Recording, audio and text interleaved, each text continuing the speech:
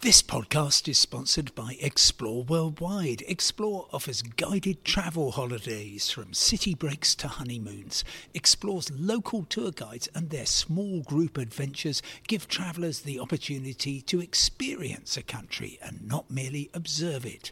Whether it's a food and drink tour in the hilltop towns of Tuscany or a walking tour in the rice fields of Vietnam, Explore puts their trust in the quality of their local tour leaders so you get a better insight into your holiday destination. Head to exploreworldwide.com. Hello and welcome to today's independent travel podcast with me, Simon Calder, on the move again, as you might be acquainted with. And the reason I'm going to Chinatown is because I would much rather be going to Hong Kong.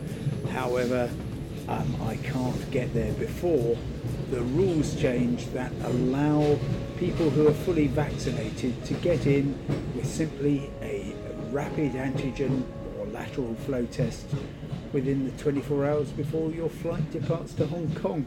This has changed in the past 90 minutes or so. You don't need to take a whole series of tests after arrival.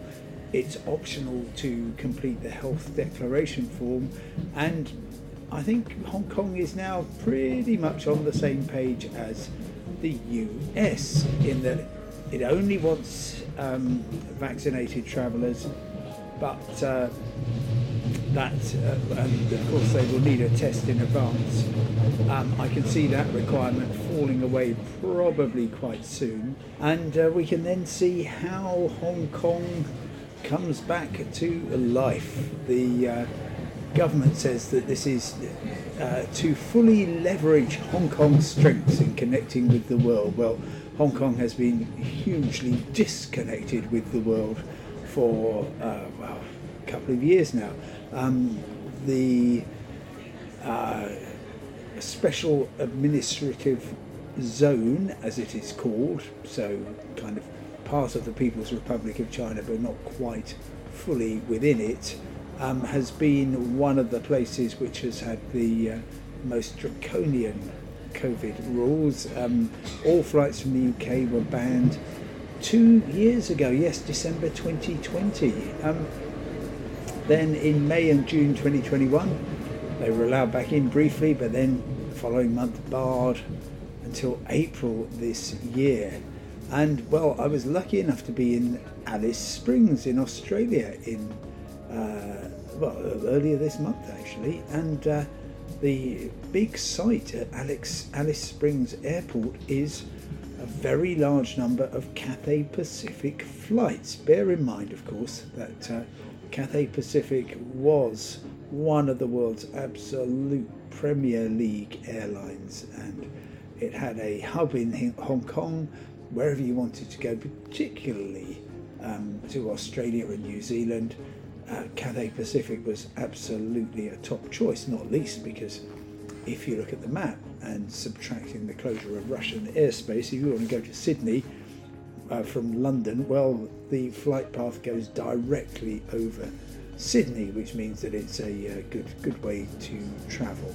Those planes will now, I think, be getting back to Hong Kong and getting back into the air. Before the COVID pandemic, Hong Kong was served by dozens of flights every week from Heathrow, from Gatwick, from Manchester. We are still some way from getting back there. Cathay Pacific only has a couple of flights a day, 777s. British Airways, which used to fly multiple Airbus A380 Super Jumbos and Boeing 747s in, that has now stopped as well. And so therefore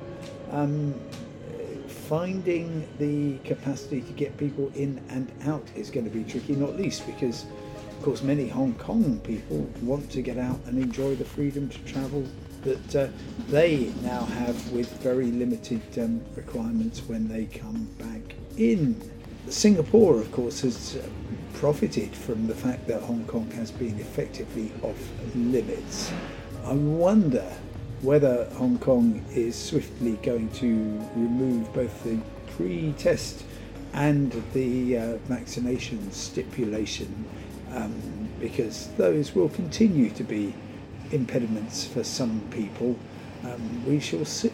The tourism industry has been devastated by the lack of customers, and it'll be interesting. I can't wait to get back there to see what has changed. Lots of new developments, I understand, that have been opening up. And one final thing, there is quite a strict mask mandate in place, which I think for a lot of us in the West, we got so used to the idea of masks being very, very optional that it will be interesting to see what happens with this. But anyway, it's an interesting development. I'm glad it's happened before the end of the year, and that I hope means that people will be able to look at the coming year with fresh eyes and maybe build in a trip to Hong Kong. We shall see. Thanks very much indeed for listening. I'll be back again tomorrow, and I hope you have a happy evening. Goodbye.